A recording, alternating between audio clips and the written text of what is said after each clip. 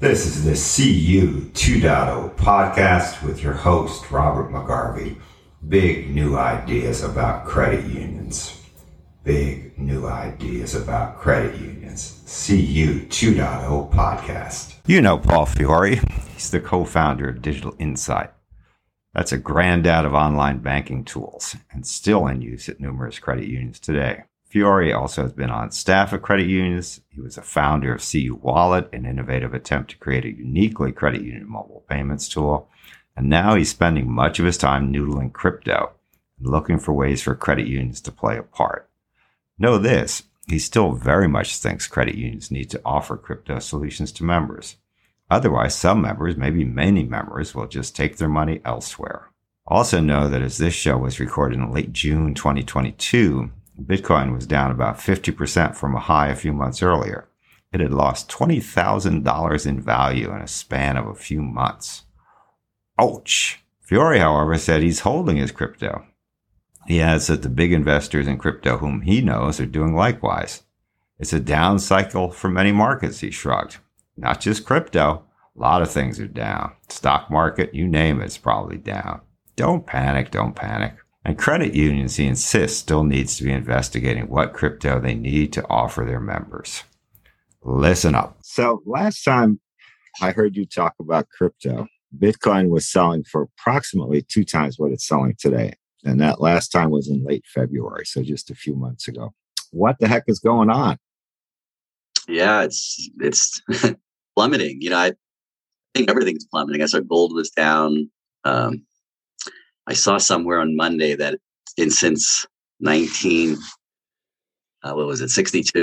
years, only 3 times, and the third time it happened on Monday, bond yields were up 0.2% and the S&P was down 3.5%. So feels like crypto is a regular asset class, meaning if you want to get cash, you're probably selling stuff. So people are exiting, but they're also exiting traditional safe havens like gold and bonds. So it's a really interesting time right now. Now, to me, it looks today and yesterday as though the prices were beginning to stabilize for crypto. Do you agree with that? I wouldn't want to be on record in any price stabilization or up or down. It's a tough market and it's volatile. I have friends in New York that text me, see my opinion on where ETH is going, and I just refuse to make any predictions. It feels like you kind of know when it's in a bull run and it gets frothy and crazy, and you know when you're in a bear market. So on Friday, the reports I was reading in mainstream newspapers and whatnot basically depicted crypto as a dumpster fire. I'm not reading those same stories today. There seems to be a little bit more acceptance of the idea that this is just a bear market for everything, basically. So suck it up. Yeah. It's a dumpster fire when it's going down. I mean, still the slope of the curve is up. I think they've reported today, I think it was Gardner, I forget, maybe I'm wrong there, but 50% of wallets that hold Bitcoin are still in the black. So I guess people are holding. People I know that hold quite a bit have no desire to sell, and their plan is just to be right in the long term. Now, some big name companies are being shaken out or appear to be being shaken out. What do you make of that? So you're talking about companies that hold Bitcoin, like MicroStrategy, or right? They're in a particular level. Listen, at the end of the day, their value of their stock is probably more correlated to Bitcoin holding than it is to underlying performance.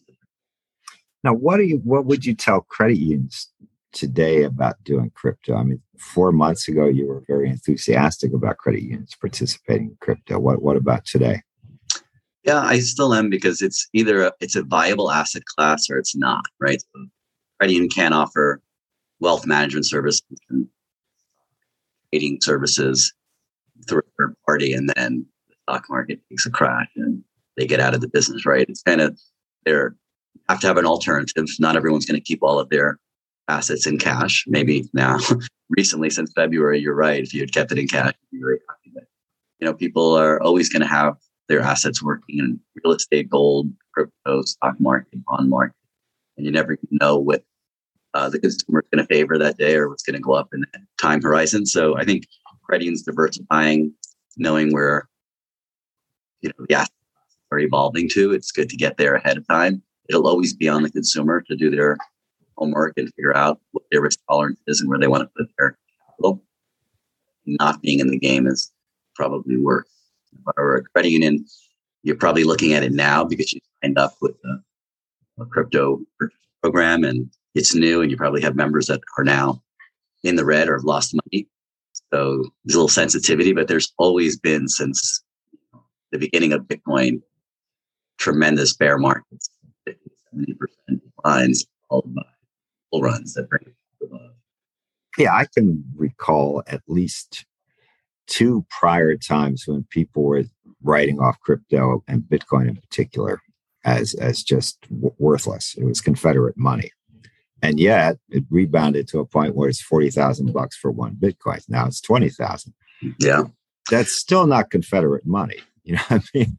There was a great YouTube video in 2019, I think it was at the Japan conference in October, where Vitalik Buterin, one of the founders of Ethereum, he made a point because that even solving some of these really tough 25-year-old computer science problems, like the Byzantine general problem, it wasn't necessarily that Bitcoin directly solved it, but they indirectly solved it by combining it with called crypto economics, which is essentially a baked-in incentive plan and a way to disincentivize people from doing things negatively. And it has to be that the cost of electricity and the price to mine a Bitcoin is lower than the current market value. It's self-correcting. So if that's not the case, miners get out of the game. Less people are mining. Therefore, the great incentive for the people that remain, the less competition. So I think the reason Bitcoin has survived all the various many, many, many times over the decades plus has been this self-correcting nature of it. And when you talk with credit unions today, what's their attitude about Bitcoin? Do they still want to talk about this, or are they hanging up and saying no? Well, for me personally, I'm talking about products that would be good for offer members over the course of the next, year to 10 years. And I'm more focused on designing and building out the products than the sales aspect. There's always going to be the early adopters that'll come out. In general, young, aggressive credit union CEOs are thinking about the long term, and you need to be competitive. In fact, getting in when it's down is probably better and safer. Because essentially, the member's just going to have an average in price of whatever asset class they buy, and we're still in the early days. Well, I mean, you remember the old stock market thing. If you really believed in a stock, when it really began to tumble, that's when you bought a lot of it. Even if you bought it at twice as much 6 months ago, now you're averaging your price down. And in the stock market, it's had decades and years to figure out how to avoid having people go on margin. So when these crashes happen, it really is just wiping out the small investor liquidation curve, right? Because they're buying on margin and they're paying the loan. Eventually, more sales. And those forced sales exacerbate the price decline, right? Because now you have these market entries to sell crypto, already the illiquid, deflated market, driving the price down even lower. You're a sophisticated, smart trader, right? You put in those buy orders. So you see this as primarily small investors fleeing the crypto market. Well, it's everyone that got into a crash. Right? So there probably are large investors as well. So there might be companies and big players also, mostly outside of the United States. In the United States, very few exchanges offer margin. Now, are you personally buying or selling crypto right now? Hold and wait and try not to have. I just remember watching you in Austin, Texas, where you were live, and a guy next to me said, "Is he actually really buying crypto?" And I said, I think he is. I think he is. I think for that demo, I bought $5,000 worth of crypto or whatever. Right. Yeah. It wasn't a huge amount, but it was like, he really? Is he?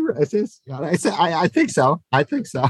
Yeah. Well, this you buy, you sell, it's up, it's down. I think you have a long-term perspective is the only way to.